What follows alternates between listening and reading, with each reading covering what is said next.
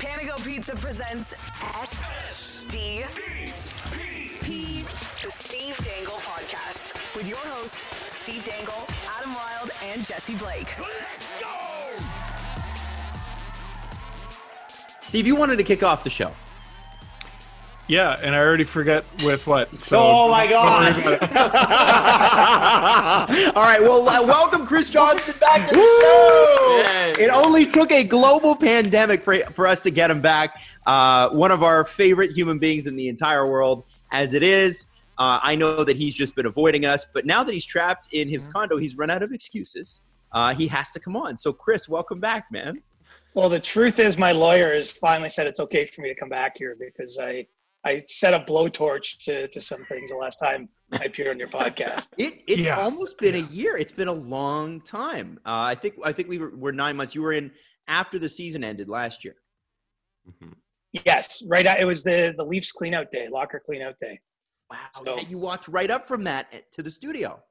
Yeah. And now it's just told you everything on my mind. And now they're, it's a year later and they're not in the playoffs again.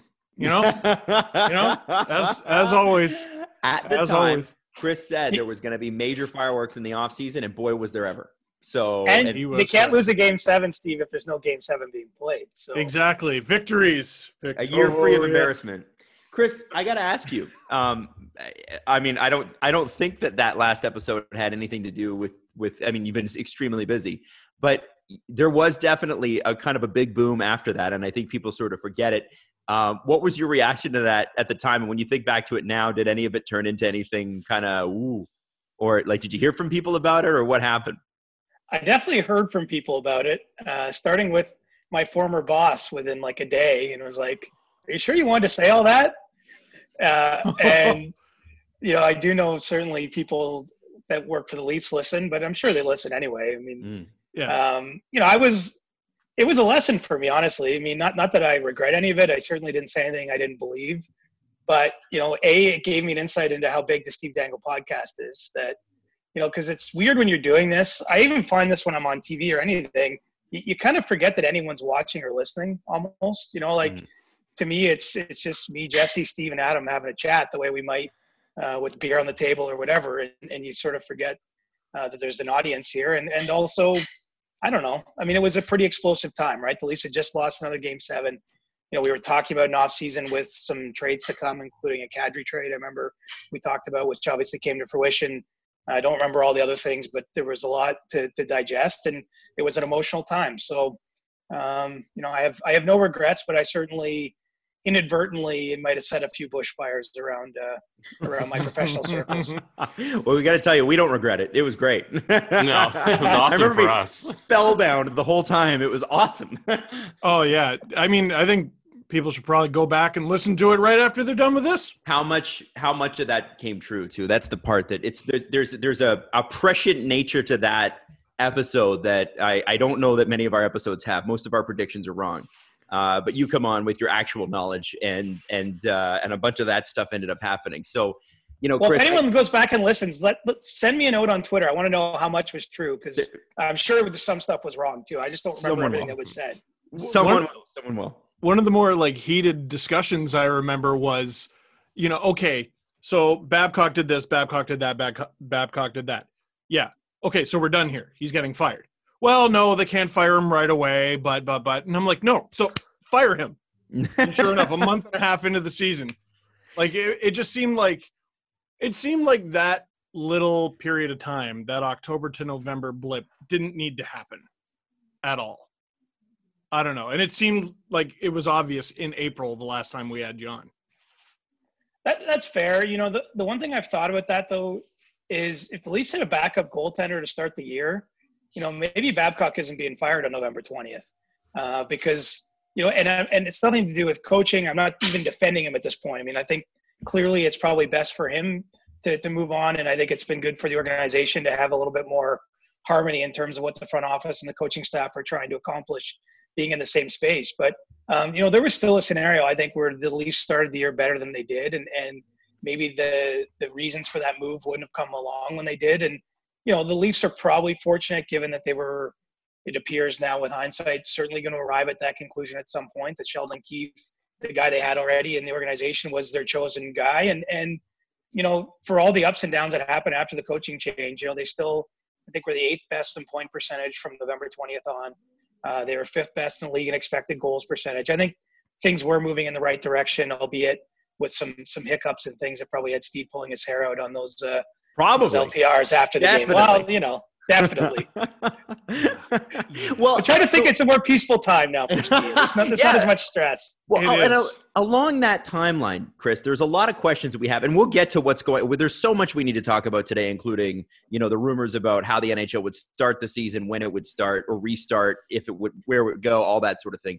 But I guess it makes sort of sense to start in the past a little bit here with that kind of start, because it was a bit of a shaky start. One question that I've had burning in my mind, and it started the first game of the year. Actually, it started before that. It started at a press conference that I know you were at, or a scrum that I know you were at, where Mike Babcock said that he was trying to get Jason Spezza to play a certain role here, and he wanted to see if Jason Spezza was up for that role. And then start of the season, they scratch him in the first game. Now, my opinion at the time was, Jason Spezza is 36 years old, and he's probably going to platoon, and that's not really news.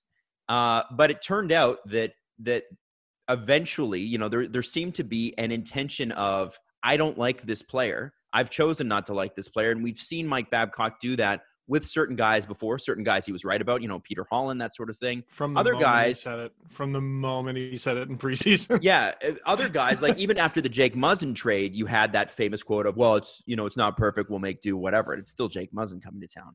So what do you think the reasoning specifically that Mike decided Jason Spezza was not his guy from the beginning? And Jason Spezza played so well when he did play, and played really well under Keefe afterwards. Where do you think what was the reasoning there? Was there a disconnect between player and coach, or was it a message to the front office that he didn't like the team they gave him? No, the only way for me to interpret that at the time is that it was about control. And it was about Mike Babcock making it clear to everybody that he was going to decide which players play for him, no matter who's been brought in by the front office and what pretenses they were signed under. Because that was truly, I've seen a lot of stuff in my career. And look, there's times when the sort of, I guess, controversies that erupt, they erupt for good reasons. Teams are losing, the tensions are getting high. This was the second or third day of training camp. We were out in St. John's, Newfoundland. It was literally one of the coolest things I've ever been able to do around an NHL team. The way people were around it, obviously it's the third day camp. There's generally there's no tension. There's nothing in the air. It's just, you're getting back to a season. The weather was great. The place we were at, everyone seemed happy. It's funny. I'd had a really long chat with Jason, maybe 20, 25-minute interview one-on-one with him the day before this, in which we went over all the points that Mike Babcock was going to then address the next day, in which he very much understood that very little was promised to him. That he viewed this opportunity as a chance to finish his career with his hometown team, to be back close to his parents, to move, his kids permanently back to this area in Toronto where he intends to live beyond when he plays. He had turned down other more lucrative offers from other teams to take the league minimum contract to try to help the Leafs out in any small way, because we know with their cap situation that even $100,000 here or there would make a difference in potentially some of the things they could do. I got the impression he wasn't looking for anything other than just a chance to play, and would play 5 minutes, would scratch, would play 15 minutes, whatever they wanted. And then the next day, Mike Babcock saying, well, we got to see if he wants to do this. I was like, there's no way that this guy the day before would sit to a reporter and say everything he said. I mean, I don't think it had anything really to do with Jason Spezza. Unfortunately, got caught up in the middle of it. It's almost like, the kids in a divorce or something, maybe at times, where the parents are wrestling over some degree of control and where they are when. And unfortunately, it cost Jason a chance to be in the opening night lineup, which, I think was something that he handled as well as you can handle. And yeah, it's symbolic, but that's a big night. And normally they introduced the scratches on that night. They didn't then, because I don't think they wanted to embarrass him. And, I know his family was in the building. I think that was one of the games his kids came to. They also came to that afternoon game just before Christmas against Carolina. And he started in the starting lineup, I think, to make amends for that, and scored 30 seconds into the game, which was kind of cool. But this was a truly head-scratching thing, because there was just no reason at that point in time. Even if it was in Mike's mind hey, look, I don't know if this guy's good enough. You didn't have to say that on the third day of camp. I mean, there hadn't even been an exhibition game yet. I mean, there's 8 of those during the preseason. I mean, I think if we saw him play in the preseason and he wasn't good enough and the coach had to say, look, I don't know, guys, I think everyone would understand it. But it was almost like Spezza was dead on arrival here. And I think it had way more to do with friction between the coach and the front office than anything else. So was that friction – sorry, Jesse, you want to go ahead? I was just going to say, it's crazy to me that you guys can wrap your heads around these storylines and rehash the season right now, because it seems like a far reality from where we are. It feels like years ago. But I want to talk about Jesse, actual hockey. Jesse, don't ruin it. Don't ruin it. I want to pretend none of this is happening. It doesn't seem like the same life we're living. I know. This doesn't feel like the same thing. Well, and I haven't used this part of my brain, Jesse, in like a month almost. I mean – you're doing great, man. Most conversation has been about like how are we going to restart and what's going to happen. I mean, it's nice to actually talk about what happened this season a little bit too. Mm-hmm. Well, and I think it's a perfect opportunity to do so. But I do want to, Steve. I have a follow up question to that. No, I know. What do you want to do? Chris, you got some crap in your lip. Are you kidding? What? Yeah, go like that. I just know the YouTube audience is obsessive, and it was. I don't see it. You're good. You're good now. All right. By the way, that beard's Adam. looking good, dude. Sorry, Adam. Here, edit that part out. No, the reason. I'll leave it in, keep whatever. it in, man. I'm sorry. Chris, I just know people are going to be like, ah. So Chris, tell me this. The memes. Yeah. Oh, just Chris going. I'm curious about. I guess at the time, because things are so often overblown in Toronto with hockey, that you sometimes don't really take seriously some of the reports that you hear about friction and tension and all those sorts of things. And I have to admit, with Dubas and Babcock, as much as Mike Babcock's style towards the end drove me crazy, I always kept in mind what it was like before him and how much amazing change he instituted when he did come in. Later we'll talk about the Mitch Marner incident that came out later on, but the friction between Dubas and Babcock must have been pretty intense for Mike Babcock to pull something like this, as we alluded to with Jason Spezza, because what he was doing, in effect, was actively dressing a roster that was less good so that he could prove a point. So it was more important, from what I'm getting, and I could be wrong, correct me on this, it was more important to him to tell front office, I'm in control, than to dress the lineup that gave them the best shot at winning. So explain to me, if you can, what the friction was, and truly, was the relationship completely frayed at the end? Were they able to be in the same room and talk? And do you find it, as a third question in this, I know it's a lot of questions all at once, do you find it somewhat poetic that Nick Petan ended Mike Babcock's tenure in Vegas? Man. Remember the Marc-Andre Fleury save? To wrap that all together, what's his problem? Yeah, what's his deal, man? What's his problem, Chris? Well, here's what I do know. They worked at it. Him and Kyle Dubas spent a lot of time on the phone. I don't think it was the friction in the sense that they can't be in the same room or anything like that. I just think that they went along and tried to work through the relationship, they both, for probably different reasons, came to a conclusion that it probably wasn't going to work long term, that they were never going to see the world the same way, and probably was going to be a challenge for them to work together. I think, honestly, Mike Babcock felt from the moment Kyle Dubas got ascended to that chair that he was on borrowed time, because he wasn't the choice of the general manager. I mean, that's typically what we see in a lot of situations around the league. And I think that he didn't really believe he fully had the support of the front office. Obviously, I think that there was a difference of opinion of the types of players and the way the team was meant to be played from what Kyle Dubas and the direction they'd gone and the way Mike Babcock did things. And so, I think it was it's one of those marriages that just kind of ended. I don't think there was fireworks. I don't think there was an FU fight. I think that there was a general recognition that this just wasn't going to work at some point. And so, I don't know if Mike believed that he dressed an inferior lineup on opening night when he left Spezza out there. I mean, it's entirely plausible. He just wasn't comfortable with Jason Spezza at age 36. But he would be more comfortable with Freddie the Goat? Like that logically doesn't make sense. To you and I, it doesn't. But I mean, I think Jason Spezza, it didn't go well for him in Dallas, right? I mean, Mike Babcock knows Ken Hitchcock well. When Jason first went from a player getting 60 or 50 points to playing 10 minutes a night and being scratched, it wasn't an easy transition for him. I think that's natural. We're talking about a guy who was a superstar at the height of his career. He had to learn some things. And it's something Jason's acknowledged, that he's learned how to embrace this type of role, and he still is choosing to want to do this. At a point, he doesn't need the money, and he certainly doesn't need to do this. He's had a great career, but he wants to.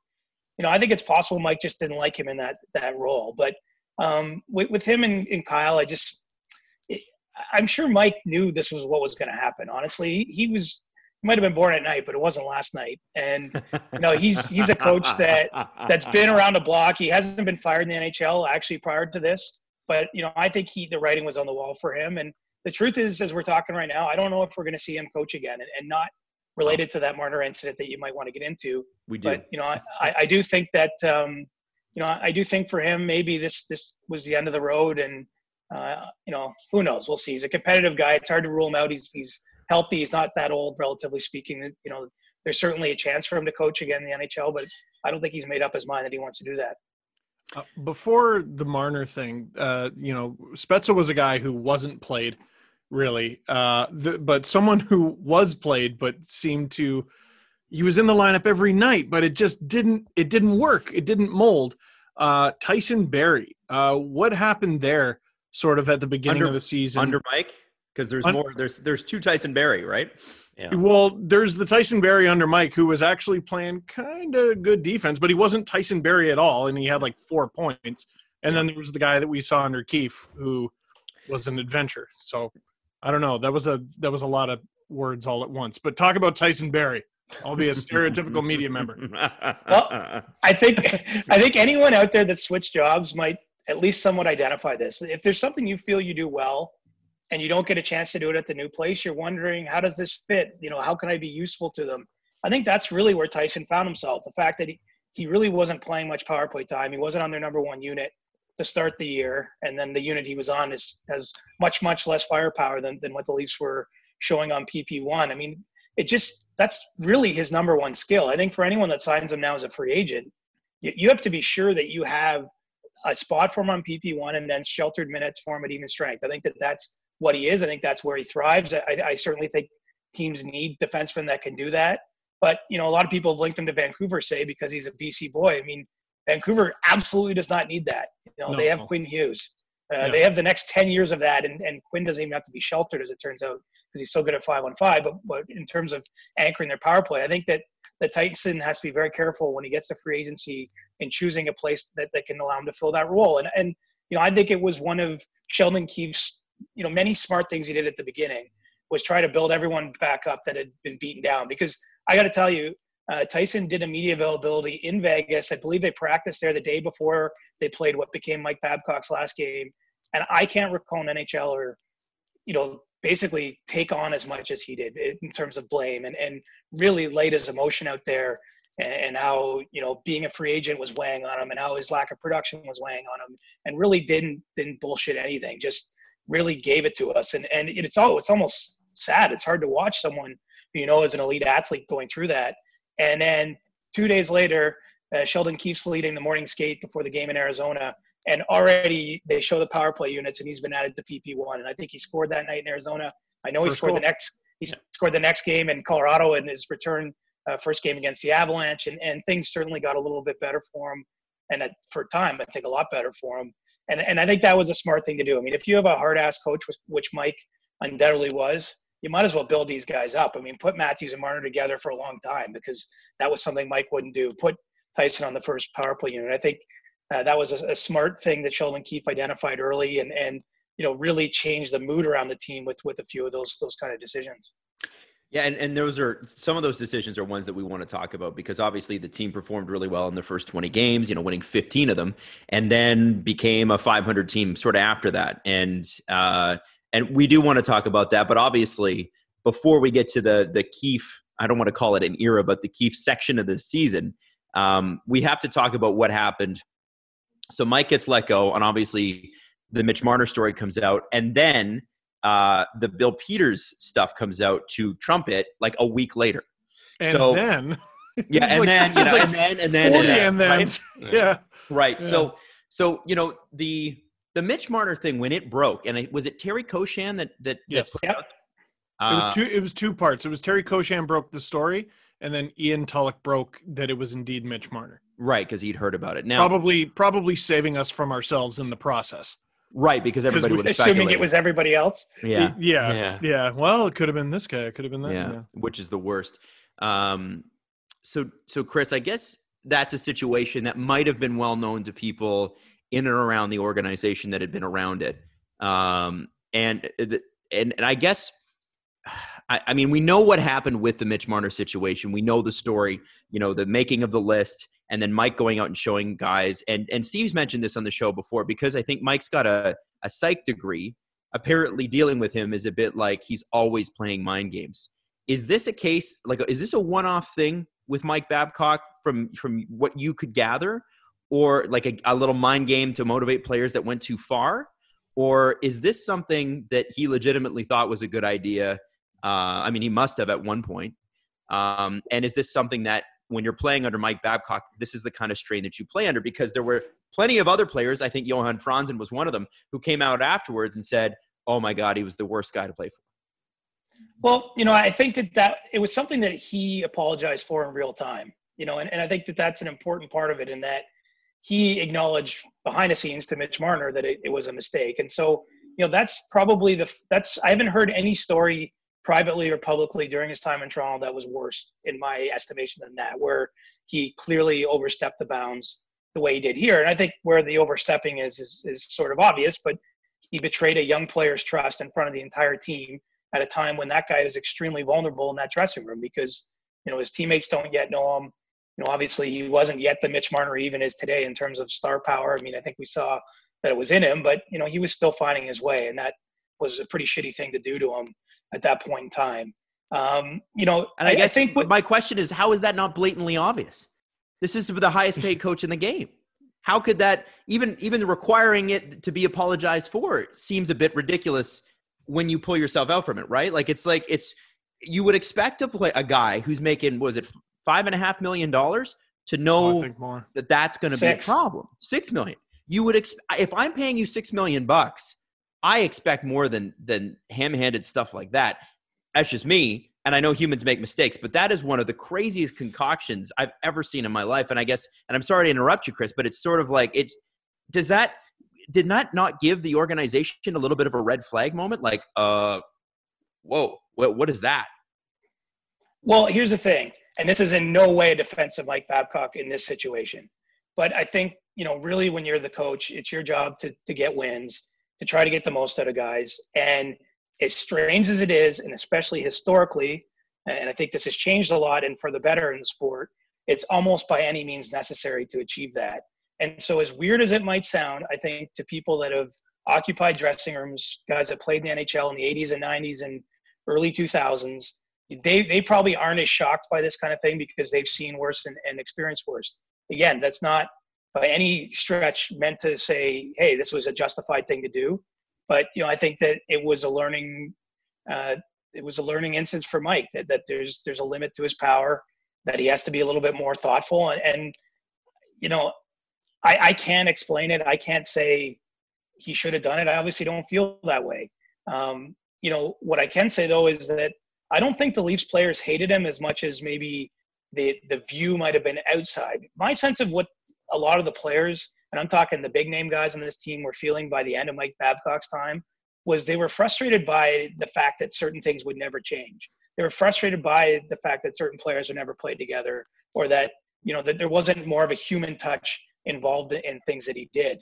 I think even Mitch Marner has been pretty clear that he went on to have a decent enough working relationship with Mike beyond that time.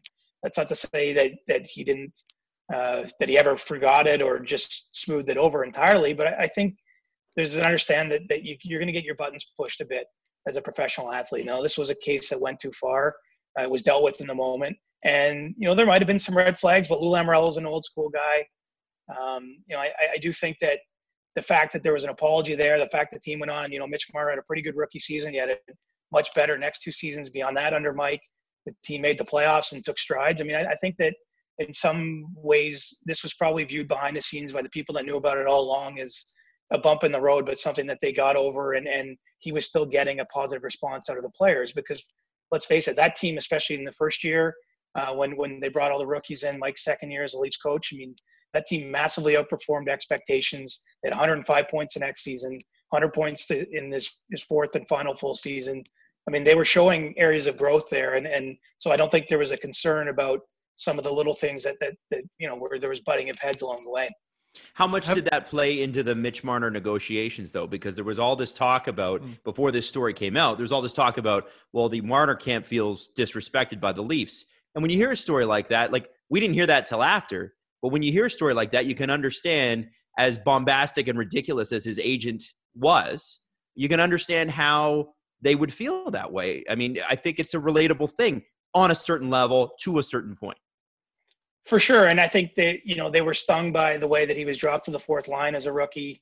There were certain things that Mike did unrelated to the incident in question that I think they wondered about, maybe the team's commitment to Mitch, that maybe he wasn't viewed the same way as Austin Matthews, who, is a contemporary of his, drafted 1 year after, but pretty close, just a couple of months apart in age, and two superstars in the league.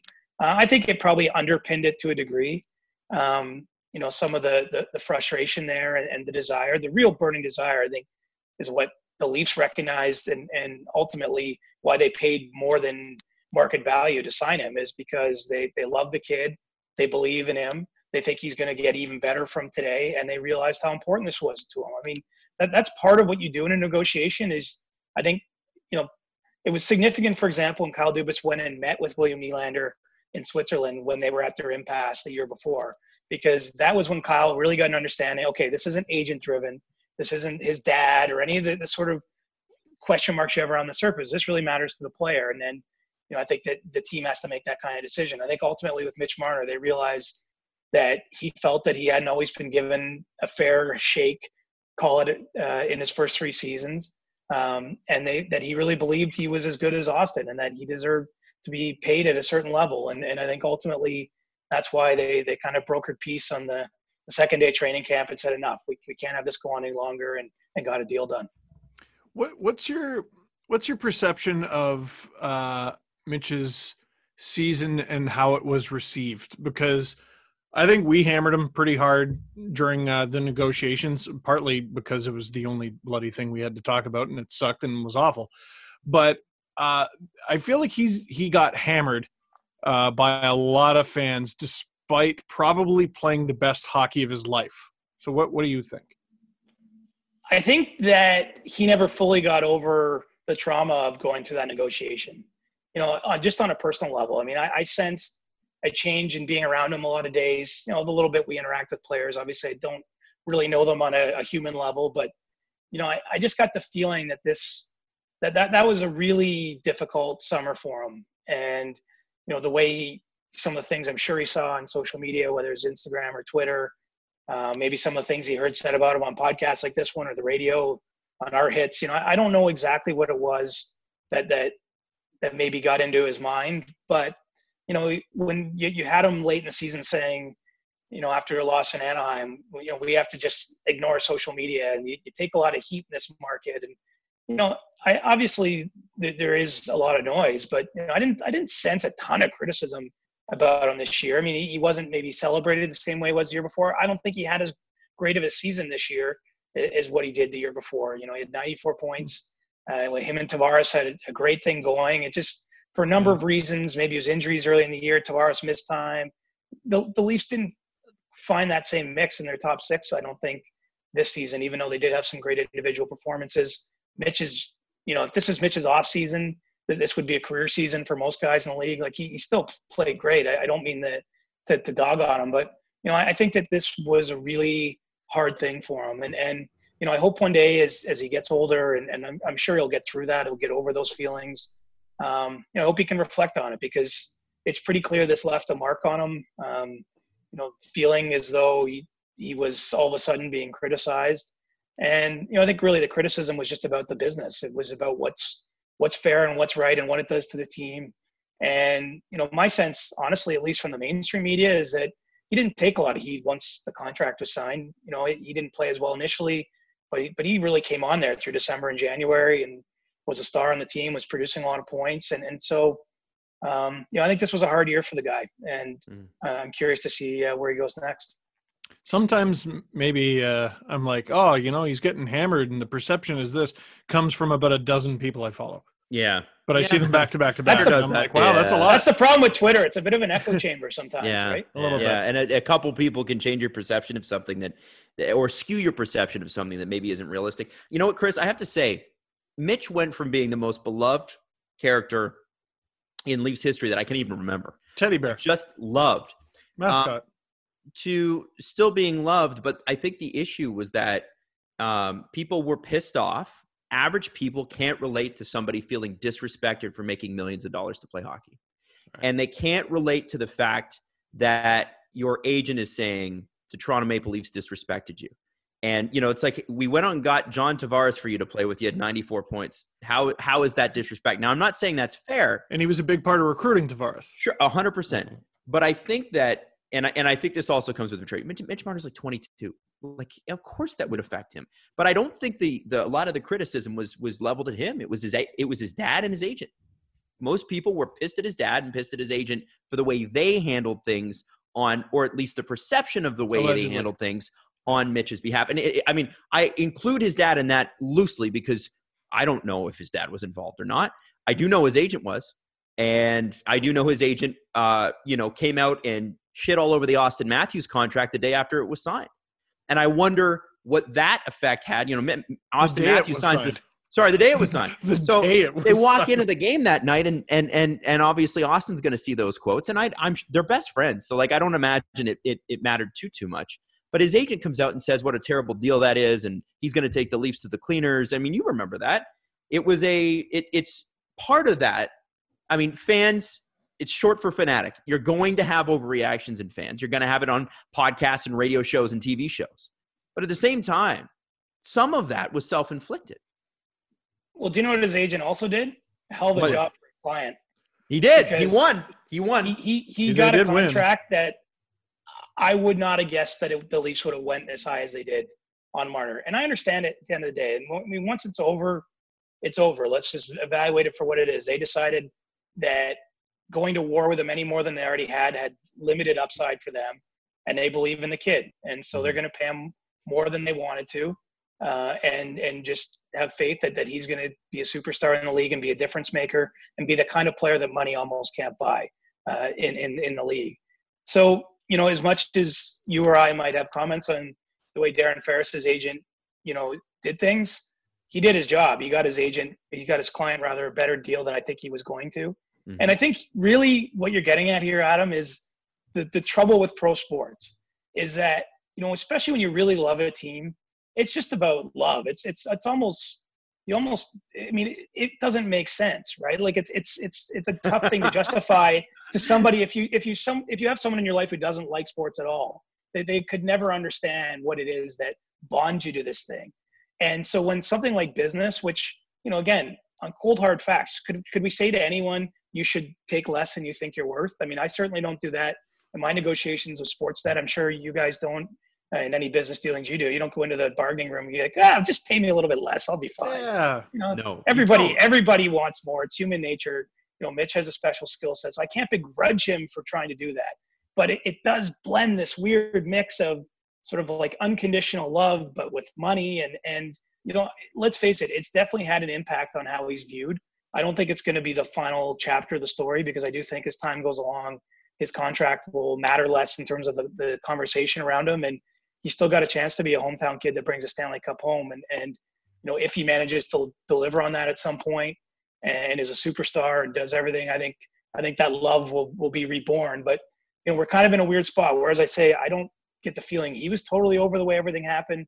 Maybe the fans aren't totally over with it. You know, maybe this pause will be good for him and for everybody to kind of just readjust and get back to sports. Well, it sort of seemed like the whole team needed a reset, right, Steve? Like it was sort of like they're just the fan base, man. Yeah, it was pretty negative. That's one that I'm confident saying it wasn't just 12 people on Twitter. Like I would say that, and you touch on something so perfect there, the love aspect. I've covered the Peter Horacek Leafs. I covered the year they intentionally finished in last place. I've covered some bad Leaf teams as a fan. The two hardest seasons for me, in terms of how I handled it, were the 16-17 season and this one. And the 16-17 season is maybe the most fun season of my entire life. Like, just from start to finish, the way the story played out, the incredible moments, the heartbreaks, the holy shit, they actually made the playoffs, losing to Washington. I've never been so happy to see my team lose in the playoffs. I was because they didn't get rolled. I was at game 6 and I was just like, well, next year. It's next year. But and this season, I don't know. I never got a grip on it. I never. It wasn't fun. It slipped. It was so weird. There was that initial. I almost wish the Keefe Leafs were colder coming out of the gate, because I was like, they're fixed. Everything's great. I don't know. Well, it was a very difficult season to handle from an emotion. So Chris, this is going to be a tough question to answer, but the Keefe Leafs were good. I mean, they were 15-5, and then the team was really bad or very mediocre. And Freddie, people were arguing about what the problem was. The problem was the goaltending save percentage dipped pretty low. And they seem to have the backup situation sorted out with Jack Campbell. There were some concerns about Freddie and maybe some injuries or just lack of confidence. I'm not really sure what it was. What are the Toronto Maple Leafs right now? If the playoffs started today, assuming they were in them, which they will, what is this team? And from your estimation, there seemed to be, they couldn't get the top 6 right. Matthews and Marner sort of worked together, but it didn't, but they tried it. Are the Leafs, and I guess, and the other thing was Keefe said, and I think he mentioned it again in the press conference that he had yesterday. He said that they played immaturely. What's your estimation of what this team is?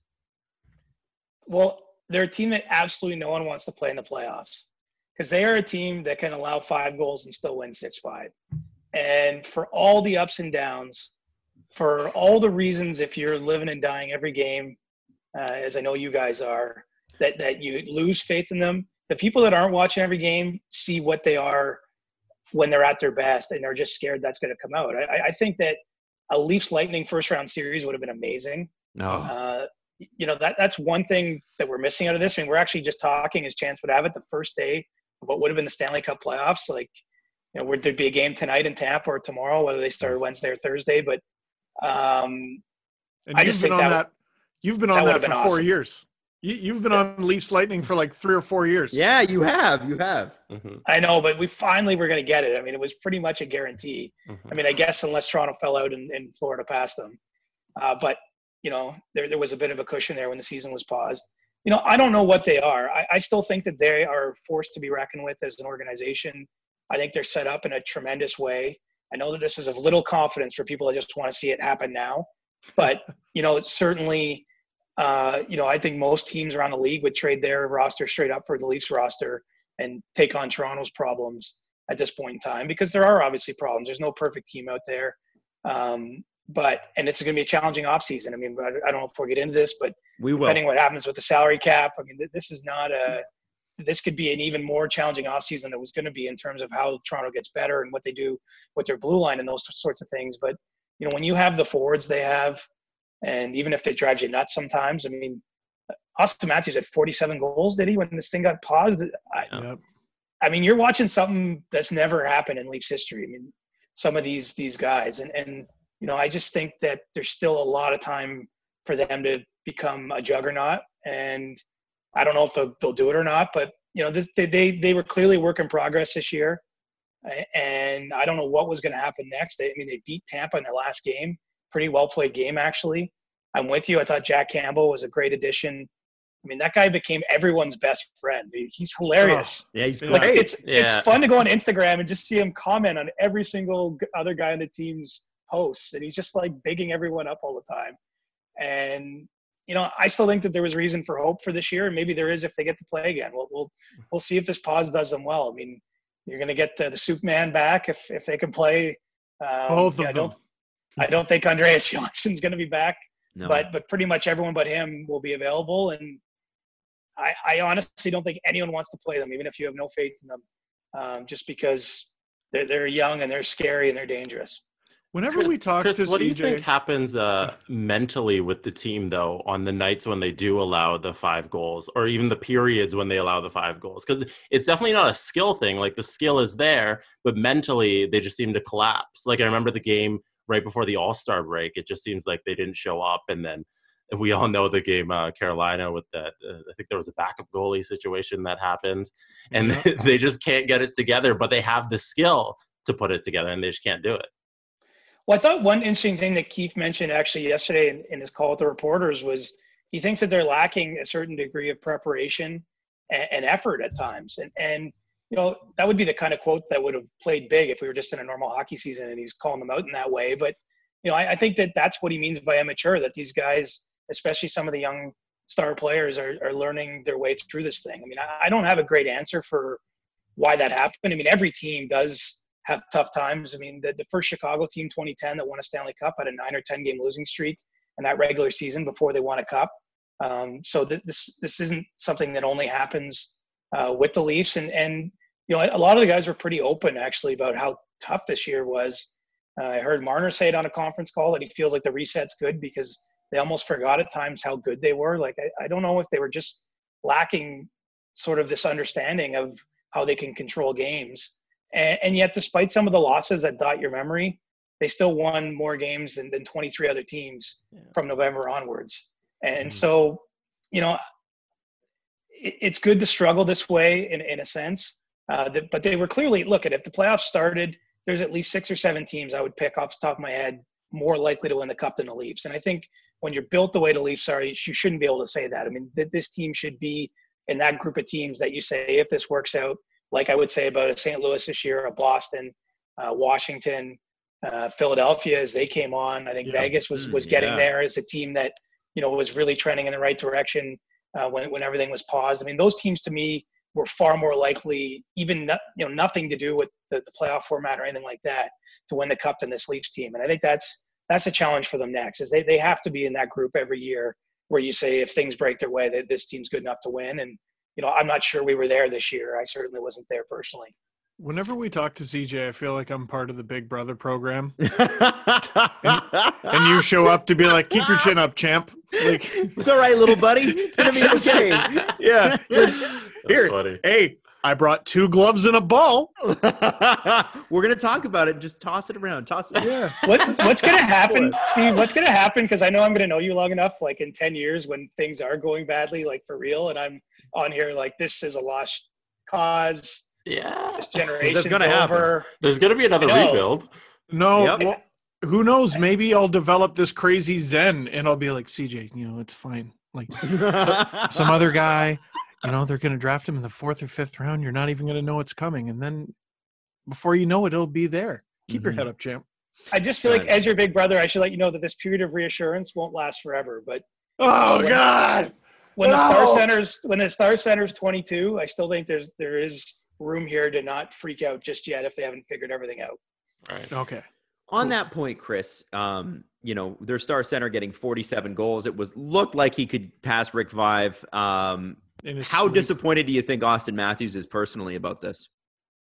I think he's bummed. I mean, not much gets to him, but remember the previous 2 seasons for Austin, he didn't have healthy years. And even though this year he did deal with a finger issue that was inhibiting his ability to shoot the puck a little bit, kept him out of participating in the All-Star weekend. It was? He yes, I know, it's insane. Crazy. But in January in particular, I know for sure that he was really struggling to shoot the puck. He didn't have the same feel with his stick because I don't know if it was a broken finger or exactly what it was, but dealing with a hand issue there in that period of time. He still scored like a maniac because that's the only way to score 47 goals in 68 games or whatever they played. But I think this will disappoint him because who knows if – I think he understands better than most. There's no guarantees you're going to play 82 games every year. And, might only get so many cracks at 50. I know Ovi just makes it like an annual thing. So you think, this is natural. But if you look historically, even some of the best scorers like Steven Stamkos, only achieved it a couple times. I think Malkin's only been there once or twice. Even Crosby hasn't done it too often. I mean, you need a lot to go your way in a year to even have a shot at 50 in today's NHL. And so I think that'll bug them on some degree. Probably bigger than anything, though, for all these guys, is they played 85% of a regular season. They went through some of the crappy times. January and February isn't always the most fun time to be an NHL player, and they were just getting to the good stuff. I mean, they just beat Tampa on March 10th, and the playoff race was coming into view. The weather's turning, and they might miss out on one of their chances here to compete for that Stanley Cup. And I think that'll probably hurt not just them, but players around the league. I mean, if you remember the Blues right now, the Bruins, even the Flyers. I mean, how are you feeling about this? There's only so many cracks, and to have that potentially taken away from you. Obviously, we recognize why it's happening, and that there's more important things happening outside the sporting context here. But that's pretty crushing if you're a professional athlete. How do you handicap the chances of this season coming back? Because the rumor now is, and Frank Saravalli had something I think today about a potential floating it back to pulling back to 68 games or something like that for every team, because every team has at least played 68 games. So you can say, well, at 68 games, here's what it was, and will null and void the last couple of games or last 3 games for everybody else. Might be the fairest thing I've seen so far. Points percentage was another one. What are the chances you give the NHL season to come back? And when I say season playoffs, awarding a Stanley Cup at this point. And then we'll talk about the plan involving North Dakota that's rumored. I don't know if that's been confirmed yet. So, from what you've heard, what do you think? What do you actually, do you know anything? Have you heard anything? I'll have to show my work here. I am personally quite pessimistic about this, mostly out of the sporting context, mostly just, what I'm watching on the nightly news, CBC every night, what experts are saying about, how they think there could be, a second wave of this virus, some of the challenges and truly controlling it even after you start to flatten the curve. I just see a lot of logistical hurdles that are going to be difficult for any sports league to overcome and expect to play games by July. That being said, the people I talk to, I cannot, especially these last few days, guys, I'm stunned how confident behind the scenes the league seems to be that they're going to be able to play. And, I think it runs deeper than them just believing this because they're trying to keep their spirits up and they're trying to keep the light on here of hope and almost give themselves a reason to get out of bed every day and do what they do.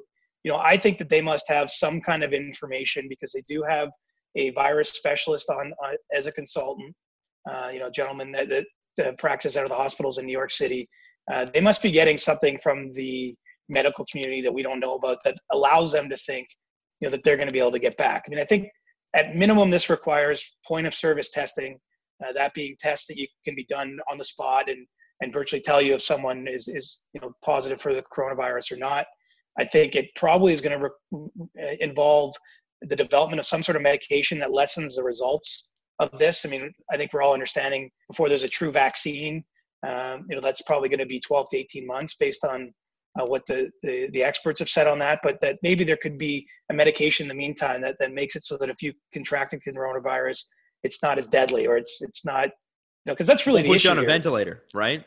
Well, the problem with the thing, honestly, especially because we're talking about young, healthy athletes, and so they don't fall in the danger group, is that it spreads really easily. And in the environment a pro sports team occupies, there's no way to control it. That's why the mumps, went around the NHL a little bit a couple of years ago and other things. As much as they wipe down every service and those NHL dressing rooms, at least when I'm in there, are as clean as can be. It's still impossible to fully limit the spread. And the fact is, we still don't understand why it just kills people. A 20-year-old woman died in Alberta, I think last week, and didn't have underlying health conditions. And so the fact that it can still be deadly, obviously I think that the league is sensitive. It does not want to put players at risk. And the fact that it spreads easily, anyway, it's a long way of saying, I just don't see it happening. But people that really know more than I do really believe it's going to happen. And so I hope I'm wrong in this case. As much as I like being right, I want to come on here and tell you what's going to look into the future and tell you exactly how things are going to be. I expect July and August that I won't be covering hockey games in any way, shape, or form. But the NHL really believes there's going to be some, and let's hope they're right. So the plan, from what we've heard, and I don't know if Jesse and Steve have heard this, but there is the plan that similar to what the MLB was talking about with Arizona, which is there's a hockey arena in North Dakota that they've identified. and they would bring all 31 teams to the area, and they would sequester themselves, so they'd be away from their families the whole time, and they would play multiple games a day on this ice surface that would be televised.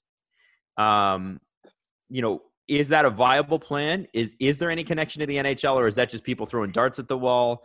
And in your estimation, I mean, that's the one way that you could say, well, if it's a closed community, although I don't know how you keep 700 guys from doing something. Do you think that happens? And is that a real option that they're actually considering? Well, what you laid out there is sort of part of the plan. And there's many plans. I think we should go plural on this. But I think among what's been discussed is the idea of having 2 or 4 or 8 or even 16 different cities where they act as kind of regional hubs where you could do some teams. I think part of the problem here is that there's no city or there's no place where it would make sense that you could have 31 teams go. There's no logistical way, whether it's hot, where they stay, the arenas, the availability of ice, those types of things. I mean, the only places that would work are places like New York or Toronto, or places where, let's face it, that the virus is liable to spread at its worst. And so, I think that they're looking at some places with more low density populations, and that's where North Dakota comes into the picture. It's also a state that, hasn't had much social distancing. They haven't actually had to this point, and they haven't had much spread of the virus there at all. And they happen to have an arena that's basically NHL quality, albeit a little bit smaller in terms of the capacity for fans, but there's not going to be fans anyway. So, that's been one area that's been identified as a potential. I've heard that Buffalo is a potential because you do have multiple ice surfaces there. There's a practice rink adjacent to the main arena the Sabres play in. I've heard about Manchester, New Hampshire, where they've had AHL and now ECHL teams based. I think that they're looking at a lot of different things. And so it would be wrong to say North Dakota is the plan, but certainly it's been discussed as part of the things that could happen here, because I think there's an understanding if there's going to be a playoffs, we're probably talking about no fans at this point. I mean, any scenario, no matter what it looks like. Right. I don't think we're getting 20,000 people in a building by July and August anywhere in North America, probably anywhere in the world, frankly, because even the Premier League and baseball have talked about doing games not in front of fans. And so you can be more creative with where you take it. I think that they'll probably have at least 4 cities that they do this in, almost like a regional type of setup that you see in NCAA basketball for March Madness. And if it was just for the playoffs, say you just have 4 teams in each one, each division, say the Atlantic Division's based out of one place, what have you. I mean, I could see that setup potentially working, but as I mentioned in the previous answer, a lot of things have to happen in the wider world before the league can even really dig down on that. Mm-hmm. Yeah. It's a silly dream, but it is a lovely one. I do like it. So July 10th, Steve, would you be fine to be watching hockey? It's perfect weather outside and there's no fans in the stands, so it's a different vibe. I mean, how would you feel about that? It would require a real mental reset, I think, and for a lot of hockey fans, because I said from the beginning, or at least I think I did, when it came to the 2013 season. Yeah, because some people are like, well, whoever wins the cup, is it a real cup? I think we can say confidently the Chicago Blackhawks should have won that cup. The Final Four was the last 4 cup winners. The best teams made it to the top. Is this a real cup? Is this going to be a real playoffs and a real end of the season? I don't know. I know people that work for teams and good teams that say it won't be a real cup. That if they could choose, and I was surprised actually. One guy in particular said this to me, and he's not an emotional guy. He works in a front office for a team, and said that he just doesn't think winning the cup this year would be anywhere near the same as what a typical team gets. And I don't think you ever turn down any cup if you get a chance. I mean, you take a bastardized version of it over never winning it. But this will be weird. I don't think there's any way around that. I mean, we're probably looking at a different format. Might be best of 5 in the early rounds or best of 3. It's going to be after all this time off. It's going to be weird, but I think it's worth doing, honestly. Still, if it can be done, it's a lot. The Stanley Cup has only not been handed out twice in 120 years. I think you got to go with what pretty good reason, though. Yeah, but listen, if this, assuming it's viable, for me, some people will be jerks about it. and say, well, it's an asterisk next to that because it's not the full Stanley Cup experience after the season, whatever. Listen, man, to me, it's better than not having it, assuming it's safe. Sure. And if my team wins the cup, I don't care if there's an asterisk next to it in your mind. The Leafs just won the damn cup. I'm going to celebrate. And even if it's by myself in my room, I will be celebrating. Like, it's crazy. And I think that's – I guess having no parade like the Raptor parade if the Leafs do it this summer. No, maybe. Nothing like that. No, it would be – We won't even be allowed. That's insane. No. Maybe you could do an airplane parade. Like, maybe they could hire a bunch of airplanes and just fly around the city or something so everybody could see it. But – you think that's a great idea, but the Raptors and Leafs partner with the Sims, and you just create your guy and you walk downtown. I love that idea. Or all right, everyone cheer. Just do it on Animal Crossing. Yeah. I can't stop thinking of the injured players, like the guys who will be able to come back if this thing actually kicks off. Because in the NBA, everybody keeps talking about if Durant and Kyrie Irving come back for the Brooklyn Nets, and it's like that's so unfair because they wouldn't have played at all this season. In the NHL, there are the same equivalents where you're getting these star players who have had these months off just to recover, and you got a brand new season with a bunch of new guys. So how can you not look at it differently if these players literally wouldn't have been in the previous season? Well, yeah, you can't ignore history. I mean, it's funny. Mark Giordano actually made the point that he thinks it could be the best playoffs ever because teams would be as healthy as they absolutely ever could be to start it. I like it. I like it. And that might be a glass half full view of it from a player that wants to play it. I get it. He's a veteran guy in the league, has never won a cup. He wants to have it. But it would be kind of cool. I mean, you get a Stamkos and Seth Jones, and you guys help me. I mean, I can't remember everybody who was out. Mikheyev, big stud like Mikheyev. Exact same. Yes. Game changer. Future Hall of Famer like Ilya Mikheyev. Hall of Fame quotes so far. So he's a great guy too. I'm not actually making fun of him. No, Ilya Mikheyev has said a grand total of like 6 words, and we're like, love that guy. He's great. The new Leo Komarov. He is. He's got like 22 career NHL points or something, and he's just and I can remember every single one of them. I can remember every single one of them. The glue that holds us together. Ilya Mikheyev. Love him. Like, who knew? And this time it would be a Russian man. It was funny. It was funny to hear McDavid say what he said. What? We're just gonna have Flames Oilers right out the gate, and we'll kill each other. Like, it would be amazing. I would imagine more players would actually be on McDavid's side there than Giordano. I think that's the 37-year-old or whatever it is, and Giordano talking. Yeah, for sure. Well, what McDavid was saying is they just need to have regular season games. Right. Like he's not against having the playoffs be salvaged in some form. It's just, I get it. He said it would be turned into Bakersfield Stockton, I think, because there'd be so many injuries and stuff right out of the gate if it was Calgary Edmonton. Yeah. My understanding, honestly, I think the league would prefer to have the regular season, but I think they're being realistic at this point. And either you're going to see a play-in type of format, say 7 versus 10, 8 versus 9 in the conference, and maybe some exhibition games for the other teams that are already kind of exempted from that.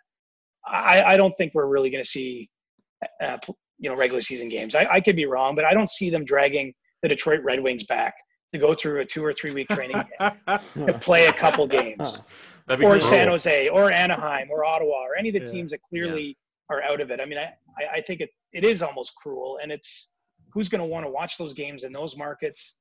I think there's the fairest way to do it is to maybe expand it beyond just 16, because it would be unfortunate if someone missed by a point and had no idea that the season was about to be ending.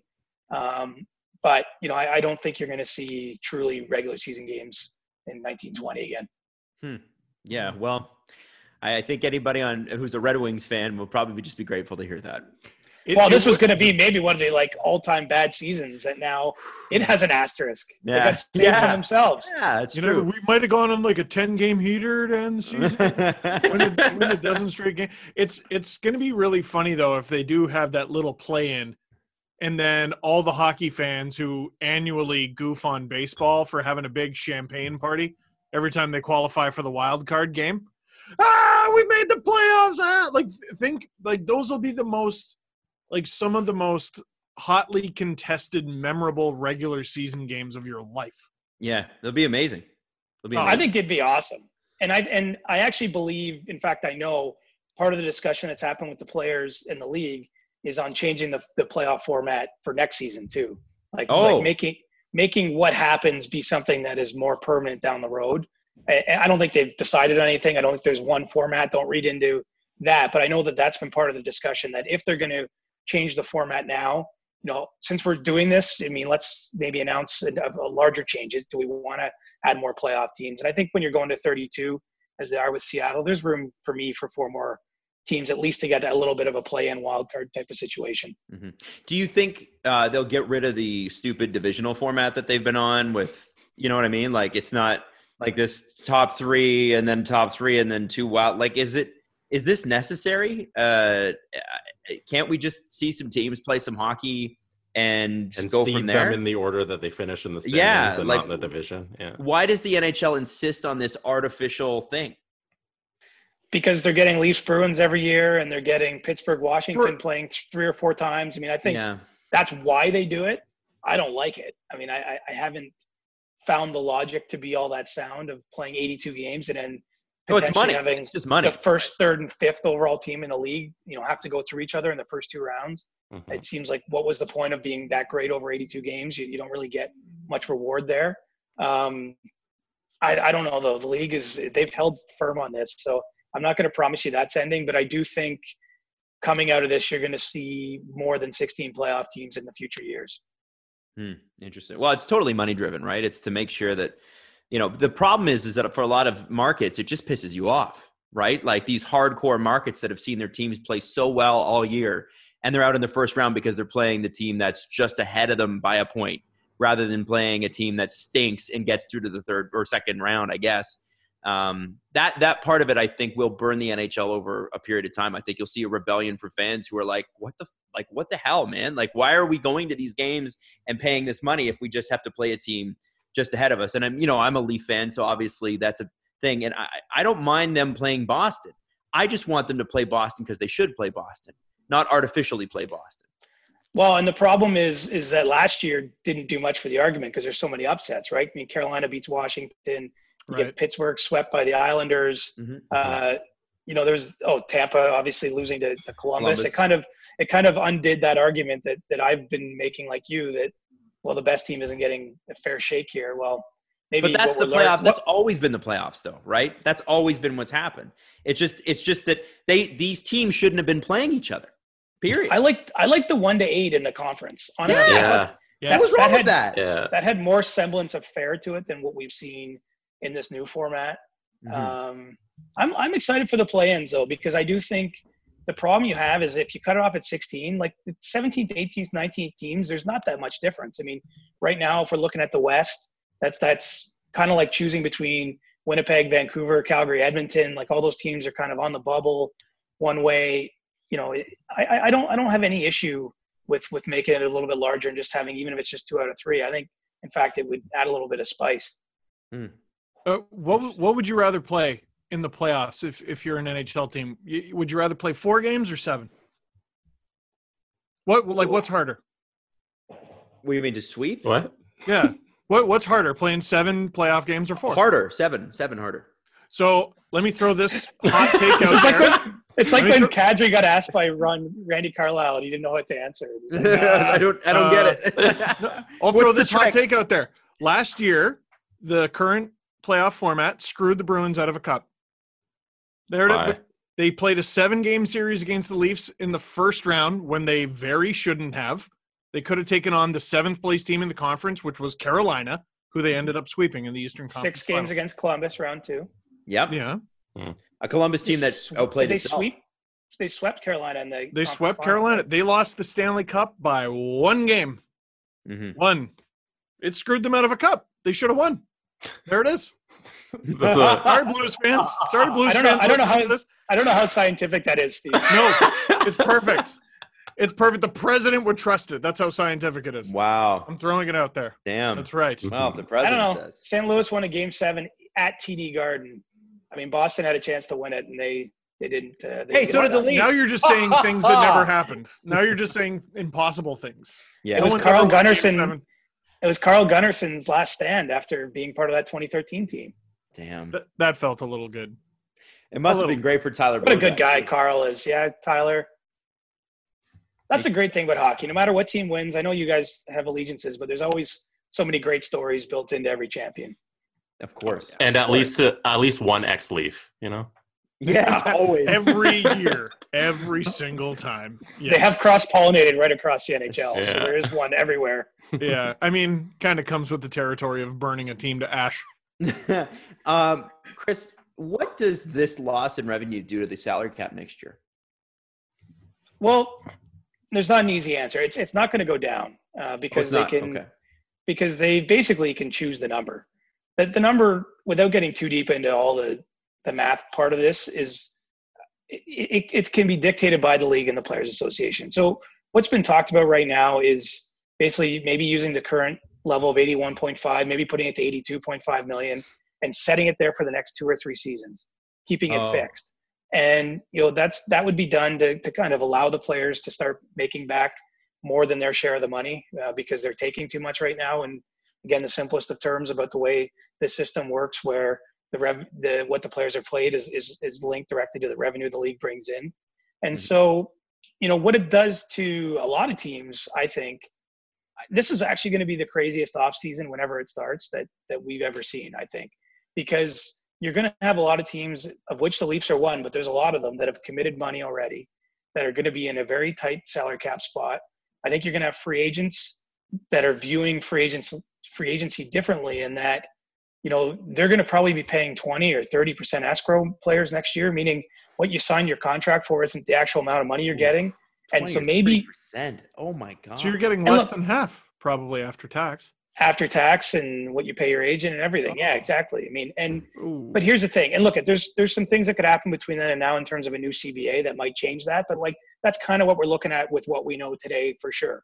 And so I think what you might see with some of the free agents is you might see those guys make different decisions than they would have in the old system. I mean, maybe a guy like Alex Pietrangelo goes someone for 1 or 2 years, and in the money part of it isn't as important because he wants to be a free agent again when you anticipate things getting more back to normal. I'm just throwing a name out there. I haven't asked Alex or his agent. But Torrey Krug, I know a place he could go. I know a place he could go. And look, I actually think Florida. in his case, I don't think he has much interest in coming to Toronto, honestly. Oh, but yeah. Well, I don't like him either. So Never liked him. Never. why does he want? Why wouldn't he want to come here? Just Colton Parayko carried him. Thing? He's a bum. I don't know. There's We're lots of other great. places Chris, he can play. why doesn't he want to come here? I don't know the answer. I've been told that I don't think that he's someone, and I don't think the Leafs have no money to spend right now. I mean, right. To sign him, honestly, they'd have to trade 3 players away. And I think they're probably going to trade one for sure, probably 2 to sort of start balancing things with the cap in the off season. But there's no way that they'd be in the mix. Hey, let's move on from that thought altogether. Yeah. But what I mean in general. Thank you. What I mean in general, okay, let's take a less high-profile free agent, one that plays forward and would maybe get $3 million on the open market. I mean, he might only get $1 million in this new scenario. And so I think free agents will make decisions for different reasons than they have in the past. And Kyle Dubas, I actually read a story yesterday, Jonas Siegel did for The Athletic, kind of hinted at this. He didn't spell it out as explicitly as I am, but that the Leafs are hoping there'll be a destination maybe for players that realize, okay, there isn't really money to be made on the free market the way there used to be. I'm going to go play somewhere else for different reasons, and maybe try make some money in endorsements. We can give you endorsements. If you're not going to make a ton of money, maybe you want to go play close to home, right? Or play somewhere you have a chance to win a cup. So I think it's going to be a fascinating offseason. I think you're going to see crazy, crazy stuff happen once we get there. So, sorry, go ahead. Well, just to confirm, so you're confident, and are you confident that other teams are confident that the salary cap will not go down? Yes, but I don't think it's going to go up, and I don't think it's going to go up for years. I mean, this is the effects of this from a business standpoint are going to be felt for a long time. Yeah, and so it's that'll have ramifications I probably haven't even wrapped my head around. I mean, who knows? Maybe players will have a salary rollback, which is something they did out of the 04-05 lockout. I mean, there's all kinds of things that can happen here. I think that you are going to see a new CBA come out of this. If you were looking for silver linings, that could be one. If you're a sheer hockey fan who doesn't want to even think about the L word that's hung around this league every 7 to 8 years, I think that we're in a very good position here not to have another one of those L words. And, I think the system will change because it's going to be demanded. I mean, this is such an unprecedented, unparalleled time. There's going to have to be different rules here at play. Do you think there's going to be potentially the addition of compliance buyouts? But do you think they'd revisit that option? I think it's a possibility. It's not a certainty.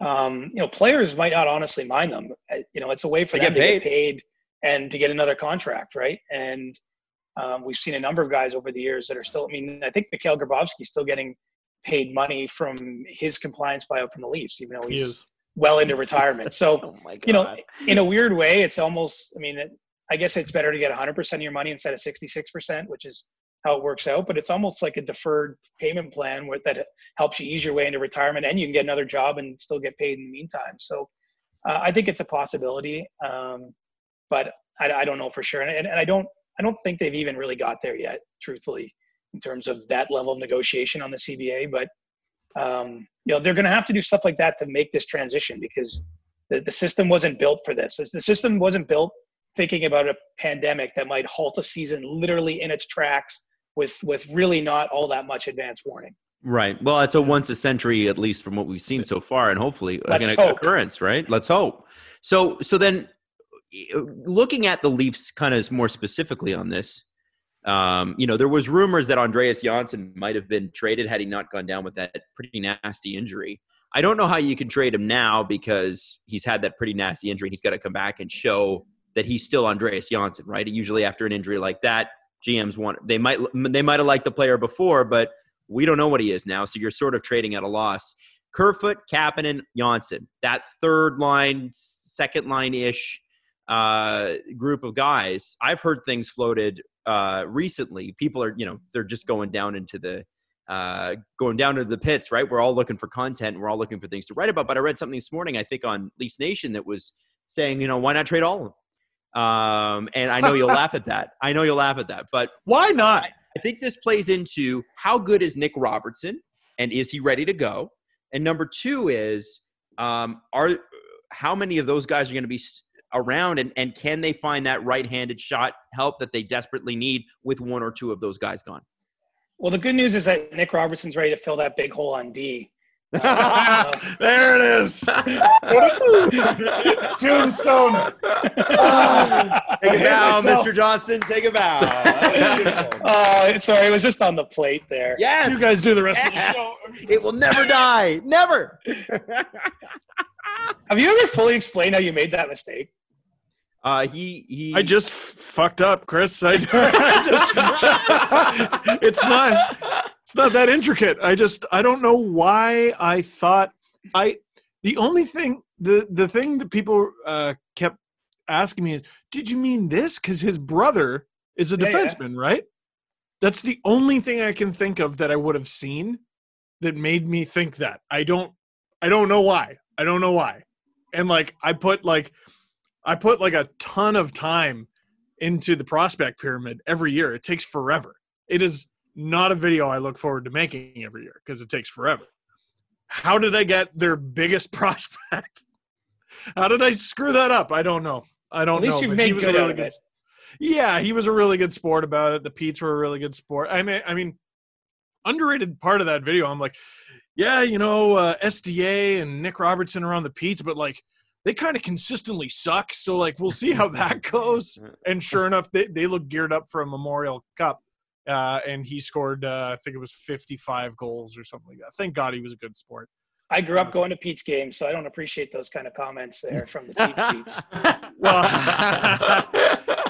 hey. Well, this Jens fan sends his apologies. Oh yeah, that's right. Peterborough's just a hop, skip, and a jump from Coburg. Yeah, it's actually almost equidistant with Oshawa, but we didn't want to take the 4-1 when I was a kid. So up Highway 28, we went a ton. My dad was a season ticket holder. Saw the Stalls play there. Wow. Steve Downey was a really good Pete.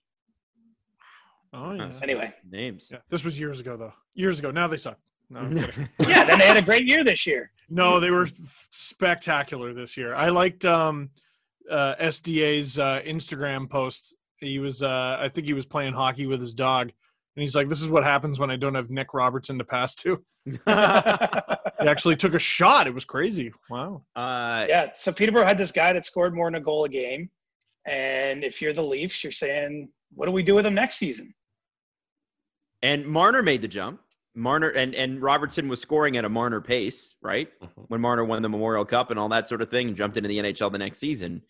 You know, do you bring him up? And, you know, Marner started on the third. I hate to keep bringing up Marner, but wingers.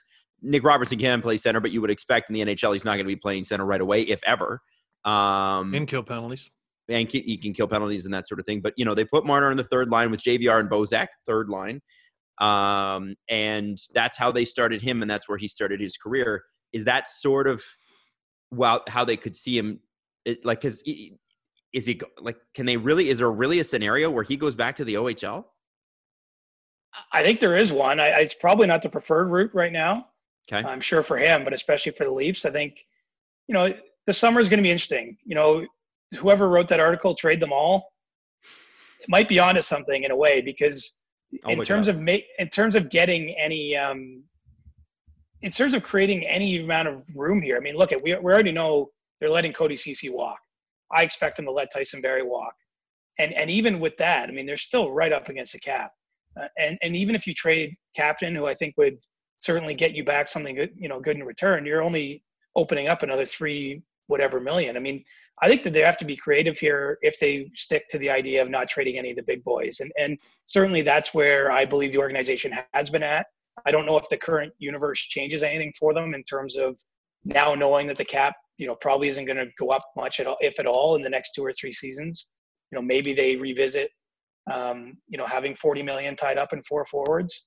But if you're not trading one of the big guys, which I'm certainly not advocating, I think you're going to see them have to move out 2 or 3 players just to have the kind of flexibility you need. And that might open a spot for Nick Robertson, because, you know, it's going to be a tough year for him. Let's face it, if he has to go back to the OHL where he kind of did everything. He had a chance to play at the World Juniors.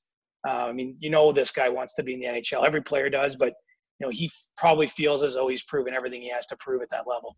What do you think about Pierre Engvall at center? Like a third line center, like, do you know, maybe platooning with Spezza? So one, you know, depending upon, because Spezza can play it for a while. You would think Jason Spezza will be back if you know, if they can get him at league min. Okay. So if they can get him at league min, you know, because that's the thing, is that we weren't totally sold on Kerfoot at center. On third, Pierre Engvall had a great season until they decided to sign him to an extension, and then he didn't. And, you know, so then you're looking at maybe potentially either a Spezza Robertson or an Engvall Robertson, which honestly doesn't sound so bad. Just the Engvall Robertson experience thing might throw a few people. Engvall's a little bit older than people actually remember, though, because he's been developing for a while. I'm not sold on him as an NHLer yet, honestly. Engvall? Yes. Interesting. Yeah. What? Tell us. I've got concerns there. I mean, what did he go 18 or 19 games to end the season? He had 1 goal, and it was against David Ayres. And obviously they're not looking for him to be a goal scorer, but I don't know. I mean, he's got some physical attributes that jump out at you, but he's not a slam dunk NHLer for me on this team, especially if the Leafs bring in more players, if they sign anyone else out of Europe, which I think is possible. You know, if they have some choice, I think he's going to be fighting for a job in training camp. Okay. So Dude, oh God. What? Well, there were a Do you few guys love him? players. Sorry, I didn't know that I was. No. I love did. hearing Steve when Steve goes. Steve did, yeah. When he first came up, I was about a hot week away from getting an Engvall jersey. I just loved the guy so much. I loved him as a Marley man. I loved him as a Marley. He scores that shorthanded goal in Keefe's first game. It was great. He was on like a 40-point pace, not a lick of power play time. He signed that contract and turned into a pumpkin, like right away. It was the most bizarre thing. Chris is right, man. CJ's right. Okay. I still think he's got something to prove, even after earning that contract. I mean, this organization isn't afraid to pay him $1 million to be a Marley again if he doesn't earn a spot. I think it's a variable amount, Keefe, right? Yeah, I think so. It's close. 1.1 is it or so? Anyway, 1.25, I think. Yeah, and it's pretty much fully variable. Either way, Keefe even had some tough words about him towards the end. It all gets lost in the mush, but I do think that he's still got to fight for a spot, and I'm not giving him. I'm not writing his name in pen right now for doing 2020-21 Leafs. The article I will throw this out there though. We already know Nick Robertson knows how to play with a right-handed playmaker. Him and Spezza. That might gets be me fun. a little excited.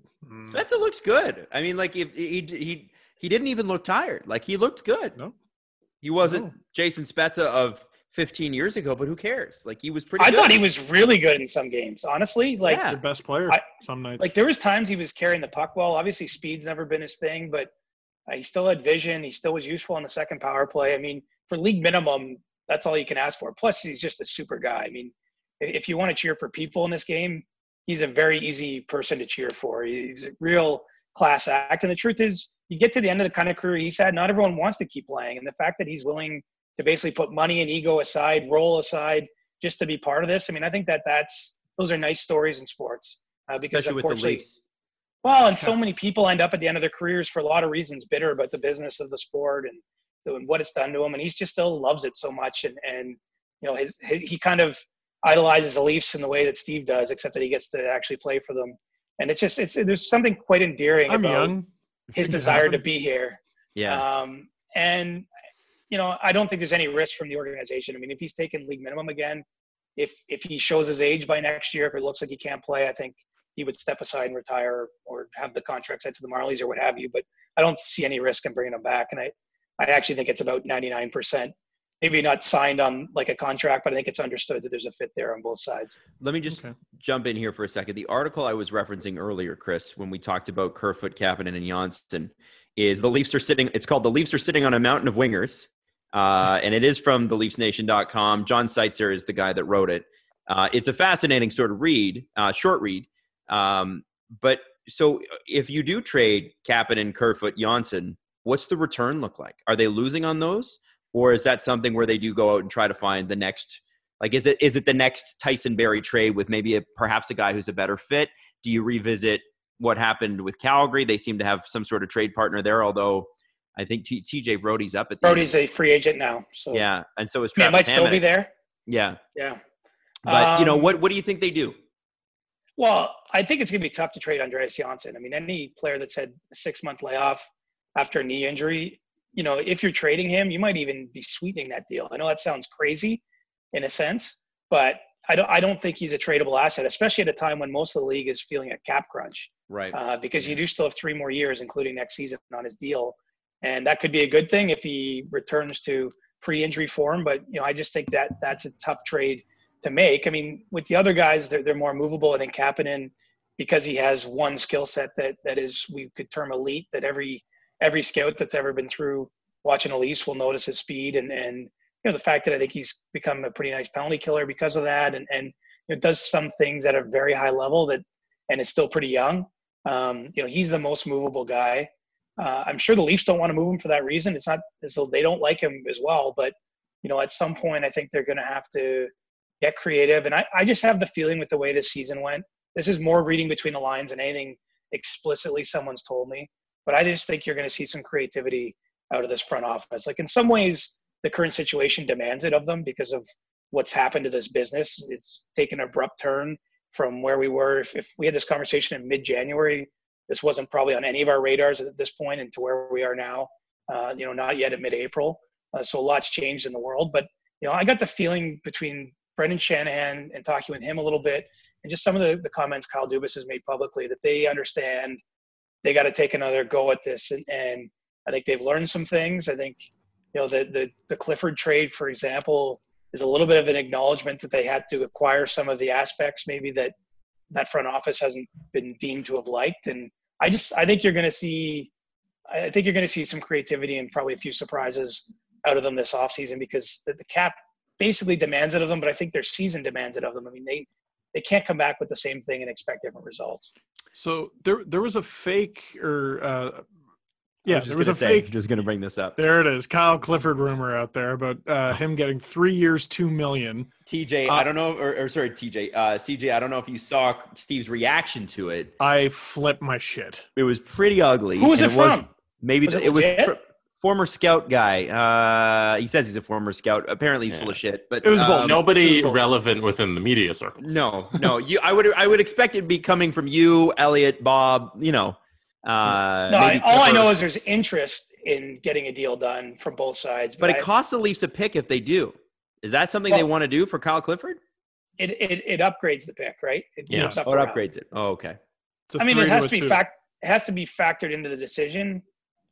I think that they like him enough they would do it. But look, he's coming back on a team-friendly deal, or it's not happening. I mean, there's just right now the Leafs honestly have some challenges in signing Ilya Mikheyev back, and I think that it's not to say they won't do that, but they need everyone at the bottom end of the lineup to be buying into this, and there's no chance.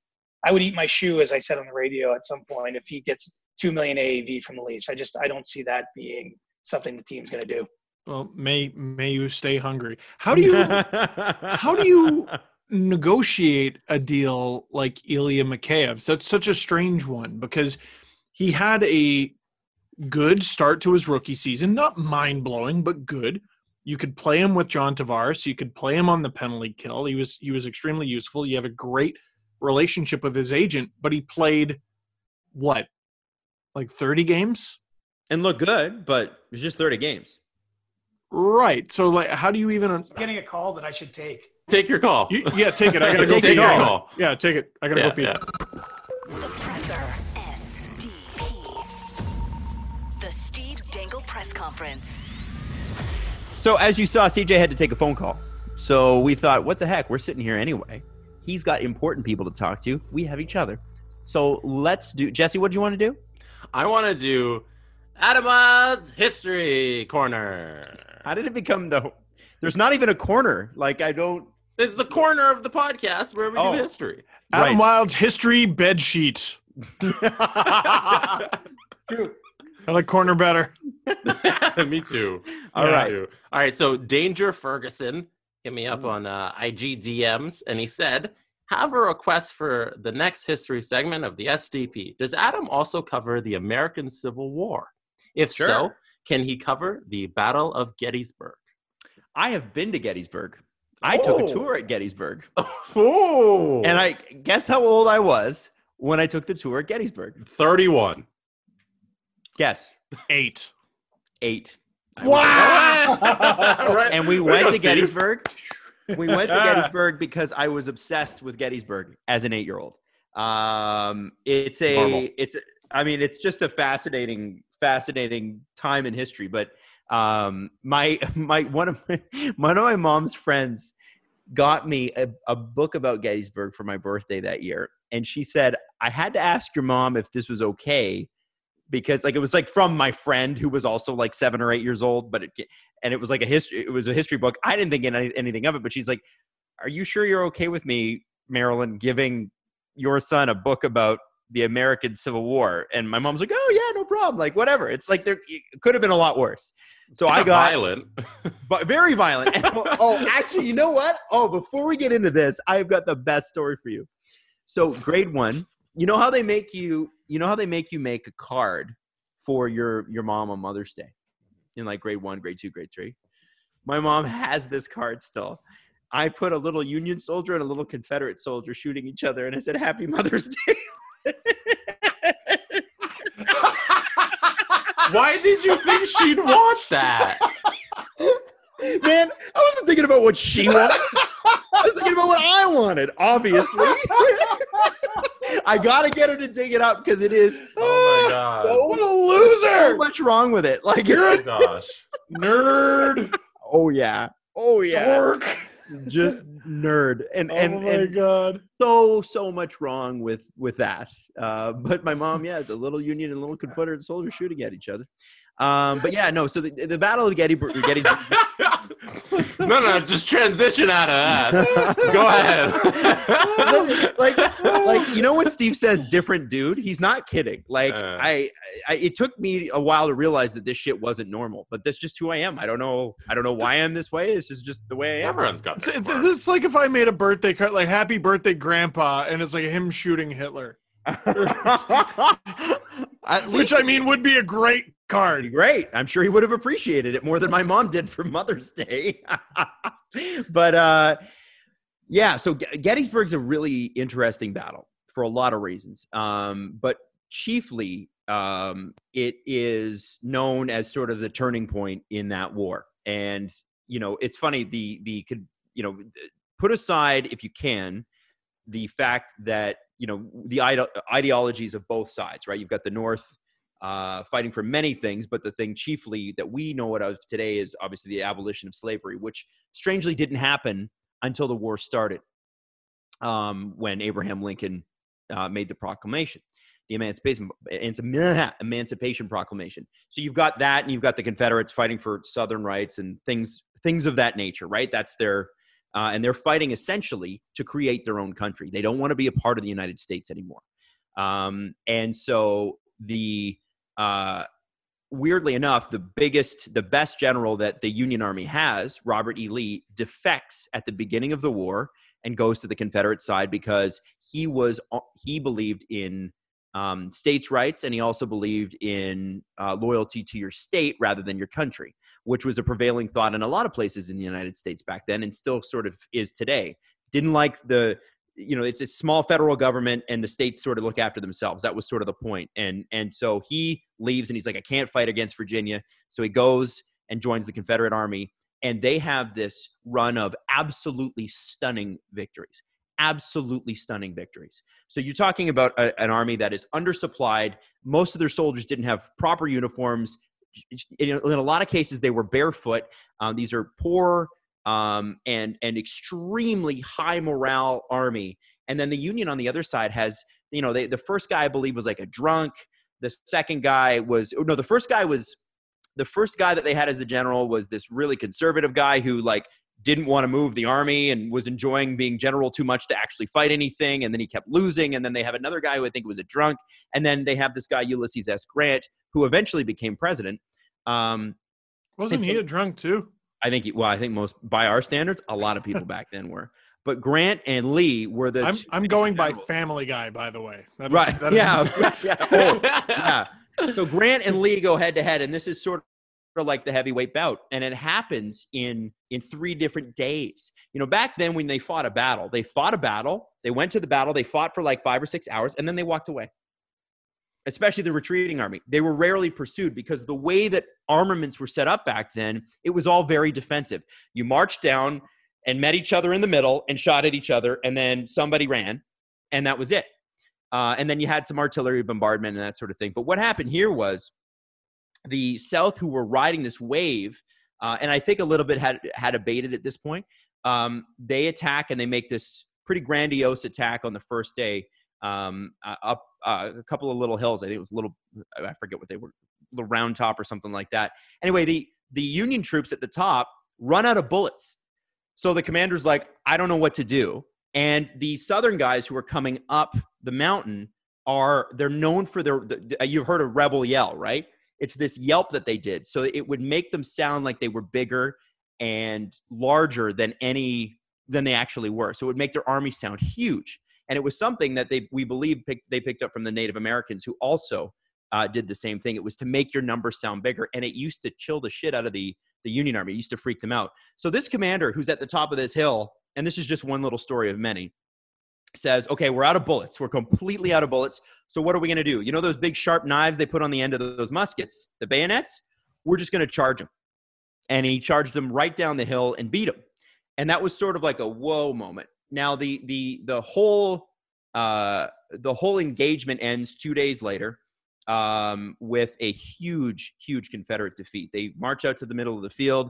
The Union kind of stuffs it, and that was sort of it for the Confederate Army for the rest of the war. After that, it was like loss. And, they talk about this period after the Civil War called Reconstruction, where they literally had to rebuild the South because the Union armies came in and they would just burn the cities down in a lot of cases because it's war, and that's what happened. So the Gettysburg itself is fascinating because it's 3 separate engagements that could have gone either way. And the thinking was, if the South had won, it would have been very, very, very difficult for the Union to win the war. Not because they weren't better supplied, bigger, more economically powerful, but because the appetite for warfare in those northern states was really going down. People were tired of their sons getting drafted and pulled into the army. They were tired of, losing their money over this. They were tired of war. And Lincoln, his whole presidency, kind of sort of rested on that as well. And then, of course, it's famous because Lincoln came and gave the Gettysburg Address afterwards. And it's one of the only major battles between Napoleon and World War I that occurred in the world. You had, the Crimean War a little bit. You had this and that. But essentially, the world went about a century without a major conflict, a major European conflict. So there's only this one conflict in the United States that is the Civil War, that this experiment, which America was and is, this great Republican experiment, tore itself apart for 3 years. And the fact that it came back together, like if you really study American history, it's an absolute, it's crazy that these 50, back then it was less than 50 states, but these states have held together as long as they have. Because if you look over world history, it just doesn't happen. And so the whole world was watching because there was a lot of people in England and France and many other places. France had gone from a monarchy to a constitutional monarchy to a revolutionary government to Bonaparte, back to a monarchy, back to an empire. And there was a lot of people in Europe who believed, this is why democracy can't work. This is why democracy can't work, because they can't hold it together. They couldn't even put it together for 100 years. And the fact that Gettysburg went the North's way is a lot of the reason why, at least in theory, people theorize that the United States is still united at this point. Now, the North probably still could have won, but the question was there a public will to win? And in a democracy situation, that really matters. And the South's biggest problem in that war was the fact that they were pro-slavery. And that's the South's biggest problem in that context in any sense. But from a worldwide view, there's nothing that England, especially at this time, wanted more than to see the United States sort of broken up, cut in half. But is that what would have happened if the South won the entire Civil War? That's what they were fighting for, yeah. And they were fighting to get into the heads of the Union Army because they couldn't beat them face to face. It'd be like me fighting Mike Tyson. I'm not going to outslug him. I'm not going to outslug him. So I got to get in his head and kill his will to fight. And that's what the South almost had. They were that close. And so, without that, there's no abolition of slavery in the South. There's a bunch of other things that didn't go, that it was a good thing that the South didn't win. And there was no European power at the time that was worth anything, Britain and France. They were not going to support the South because they were abolitionist states, meaning they no longer believed in slavery and did not have slavery in any of their colonies anymore either.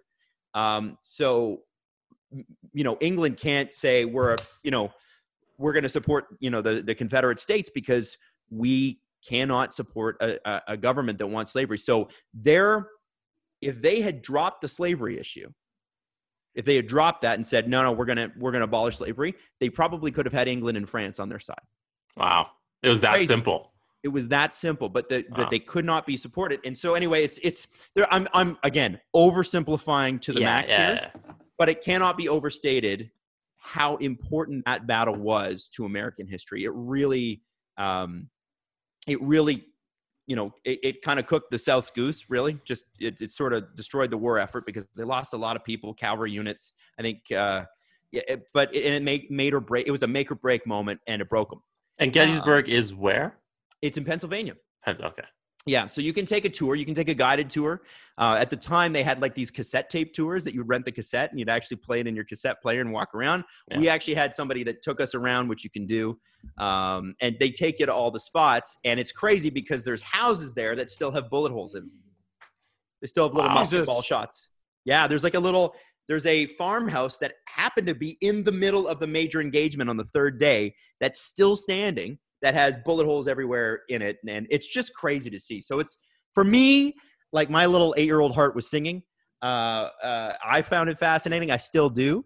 But it's a pivotal moment in American history. And there were a lot of major powers, because you remember America was not the preeminent power in the world at that time.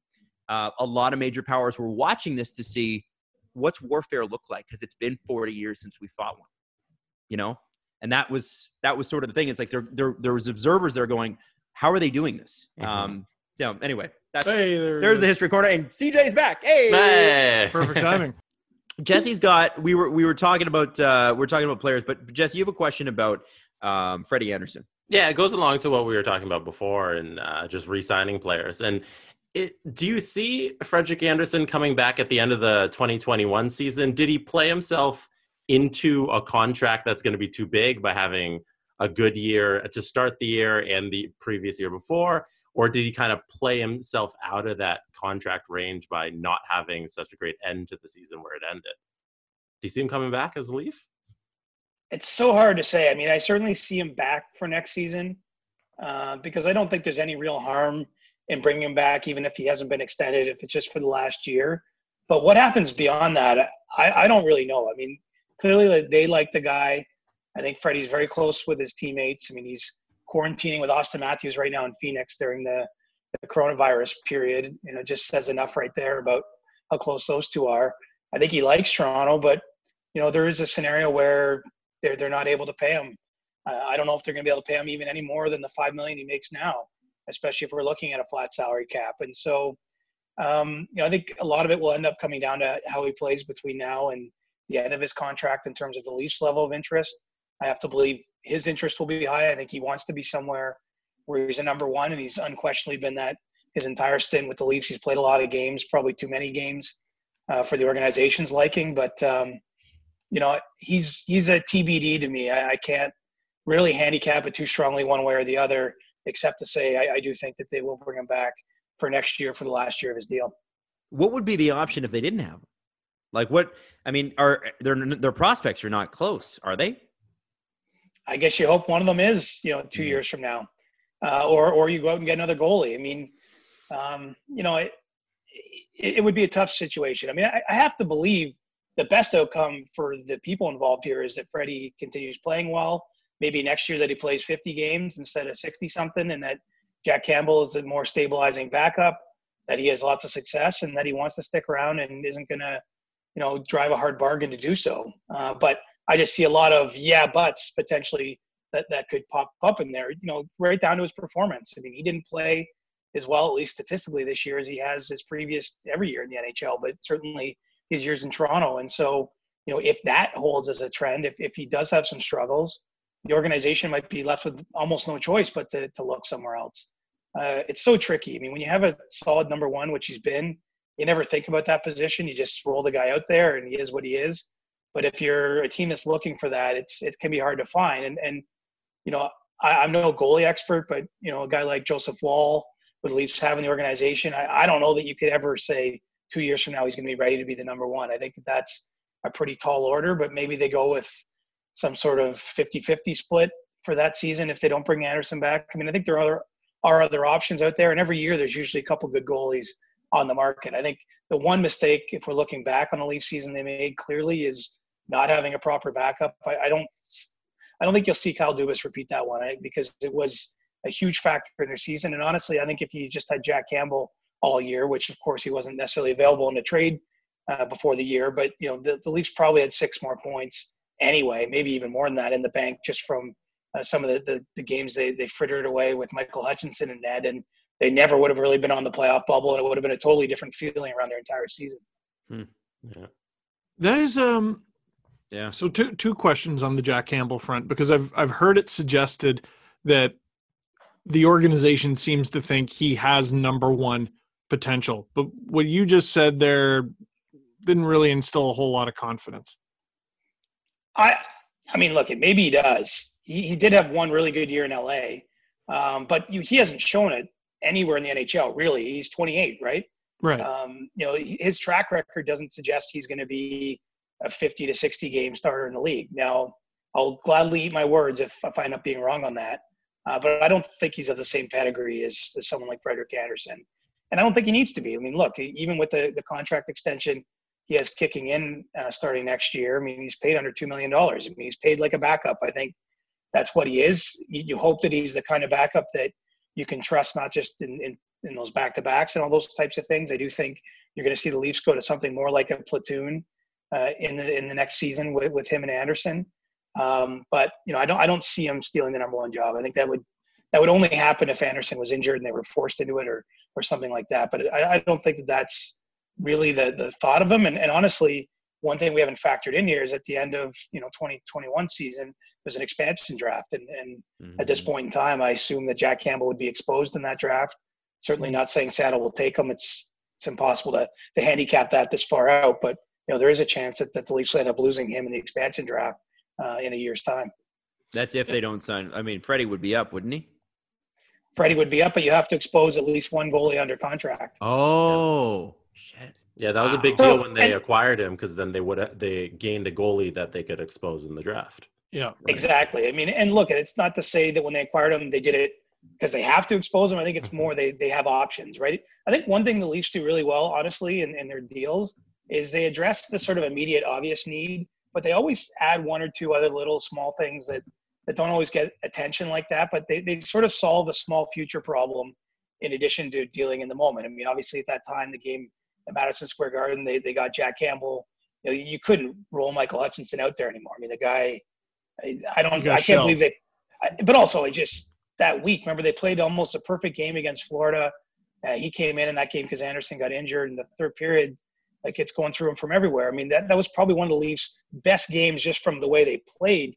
And it was a huge game in terms of the standings. And there's no reason they shouldn't have won that one, let alone won it in regulation. And they lost it in regulation.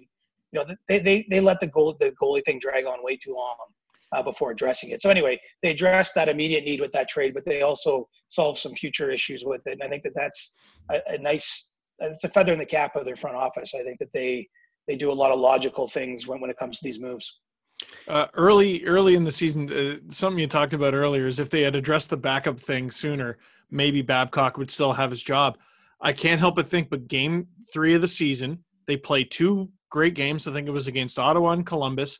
Game Montreal. 3, they're up 4-1 on Montreal, and they blow it. Now, In the third period. In the third period. Now, Kasperi Kapanen temporarily lost his mind and threw his stick, but like, you can't allow that many goals. It was Matthews that even forced that game to overtime, and then later the shootout. The other thing I had there with Campbell is, so there's a conditional pick in that trade. It's a third that turns into a second if Clifford re-signs or if Campbell won X amount of games. 6 games, yeah. 6 games, and he didn't, right? No, he won 3. He won 3. So if fantasy scenario, if they don't bring back Clifford, what the heck happens to that pick? Because I got to imagine the LA Kings would be justified in maybe taking that to some sort of arbitration. Except there won't be, because the way those conditions are written is he wins 6 games. It doesn't say right. Okay. If he gets, because he could have got injured, right? Like they could have brought him in the first game. He gets injured. He doesn't play again this season. He didn't win 6 games. I think so. Those types of trades to me are going to be black and white with the league. I mean, it's really crappy. I mean, I don't even think that trade is a great example of it. But there's a few others. There's a condition in that Lucic Neil deal about Neil getting to 21 goals, and he had 19 and probably would have got to 21 to the last X amount of games. Stuff like that I could see some frustration over. But to me, those are black and white. You can't go back and say, you can't undo. I mean, really, the condition wasn't met. And in this case, LA might be lucky, because I do think there's at least a decent chance here that Kyle Clifford will resign with Toronto and they'll get that second rounder anyway. But if that doesn't happen, it's going to be a third rounder. There were 20 teams interested in him. He's not a superstar, but when you hear 20 teams are interested in a player, you think, well, he's got to be somewhat good. What do the Leafs have in Barabanov? Well, they don't even know, right? And so certainly I don't know for sure. I think the reason what they have is a lottery ticket, though. And in the past, some of these lottery tickets have paid off. Now, looking at what this guy has done offensively in the KHL, I don't see anything in there to suggest he's going to even have the kind of impact that Ilya Mikheyev did last year for the Leafs. But, most scouts that I talk to on him certainly believe he's a player that plays in your lineup tomorrow. And that's how the Leafs are viewing this. That's the pretenses under which they signed him. I mean, he had that degree of interest. He was going to get at least a handshake promise that he's going to be playing in the NHL. And I think one reason the Leafs have been really good at getting these guys out of Russia is they've always honored those commitments. Even with Igor Ozaganov, they played him. It didn't go well. Yeah, sure did. He left. But my point is, they gave him the chance, which is what obviously these guys want when they come over. And so, there's a lot of X factors here. This is another player that doesn't speak English. There's going to be a culture shock. He's going to be on the smaller rink and all these things. But he's played at the Olympics. He's played at the World Hockey Championship against NHL players, and he's been on the best team, or one of the best teams, certainly in the KHL, for the last 7 seasons. So, I think what they have is for sure someone that can play in the bottom 6. Maybe there's a little bit of untapped skill in there. We won't really know till we get to see him. But I think the value for the Leafs is, look, he costs $925,000 on the cap. If he's a player, that's a huge bonus. If he's not, there's lots of things they can do. He can go back to Russia. They can send him to the Marlies. It's a low risk gamble. And given the success they had with Mikheyev, I think that there's every reason to take this chance now. And you can't win the lottery if you don't buy a ticket. Whoa! I never buy the ticket. Do you guys buy the tickets? I don't. I don't. No. I spend my money elsewhere. But Jesse plays. I have. I've done all right on the lottery. Well, Jesse and I did something with OLG recently, and so we support OLG. Yeah. No, we got a gift card. I think it was $150 worth of gift card for the lottery, and I won $151. Are you making that up? No. That's awesome. I took mine, and I took some of it, and I bet on the Super Bowl, and I won. So see, okay. If you're good at fantasy, it's almost a better investment. You might win a lot smaller, more than I did. But you can still win something. Yeah. You won a lot more than I did. Will the season end? I don't know. No. Yeah, I should have put money on that at the beginning of the year. Chris, we obviously, we've taken up enough of your time. So we want to thank you. I don't think so, Chris. We really do want to thank you for coming on. I'm not doing that much, man. I got my track pants on. I'm just chilling. So. Me too. I was genuinely wondering. Thank you for painting that picture. But we really, I'm dressed. It's just I'm not dressed in a way I ever would be at work normally. Yeah. Well, listen, we just want to say we genuinely appreciate it. It's great to see you again, even if it's on video conference. Yeah. Even great to us. Yeah. Yeah. And thank you for continuing to come on this show and alleviate some fear for sure. Like that's the number one thing for us is that you make the pit in my stomach go away, which is nice. And I think that's for Steve too, but also for your insight and knowledge into this stuff.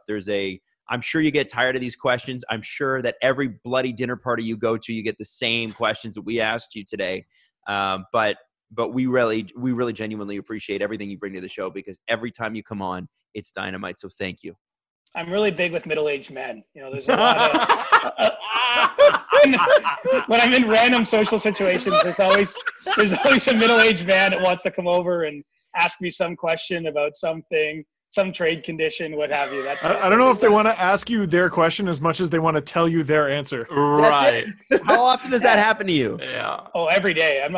Literally once a day I get something like that happen. It's you know what? I love it. At first I was uncomfortable with it because it's sort of weird, this idea that people are stopping you on the street and stuff. But I appreciate that people care that much. And even in the social distancing times, like a couple times I've been out for a walk and one guy just yelled like, Chris Johnson, are they going to play again? Are they getting Pietrangelo? So even in this time when obviously everyone's mind is everywhere, I'll still get stopped on the street literally every day if I go out where people are at in downtown Toronto. So I appreciate that. It's fun. That's awesome. Well, we're going to name this episode Pietrangelo Hates Toronto. No, you're not. According to Chris Johnson. Here's the thing. I will own it when I make headlines, but there was no headlines to be made today. So okay. All right. The next visit, I'm gonna come back either when there's maybe a resolution to the season, when we can really stir it up and make some big headlines. I'll be back. Okay. But right now it's all speculation for everybody, right? We don't know if there's going to be games. We're all kind of stuck in this netherworld. Well, we're thrilled to hear that. You come back and drop headlines on us anytime. And, Chris, I have to say, I'm going to talk about him if he's not here. He's one of the genuine good people that you'll meet in life, just in general. Forget hockey. So, Chris, it's such a pleasure to have you on, and thank you so much. Thanks for this game of catch, pal. Yeah. Yeah, we really appreciate it. I watched Tiger King. That's my other confession. I watched Tiger Oh. King. Okay, so Good Hold on, watch. quickly. Carol Baskin. She did. She did that shit. Oh, she yeah. did, allegedly. No. You have to say, no but way you have to she say did. allegedly. But you do have to say allegedly. No, she did No it. way. She did it. You can title this option. You can title this episode "She Did It." Oh, there you go. There's the hot. Yeah, articles will be written about it. Chris, thanks so much, man. All right, guys, be safe out there.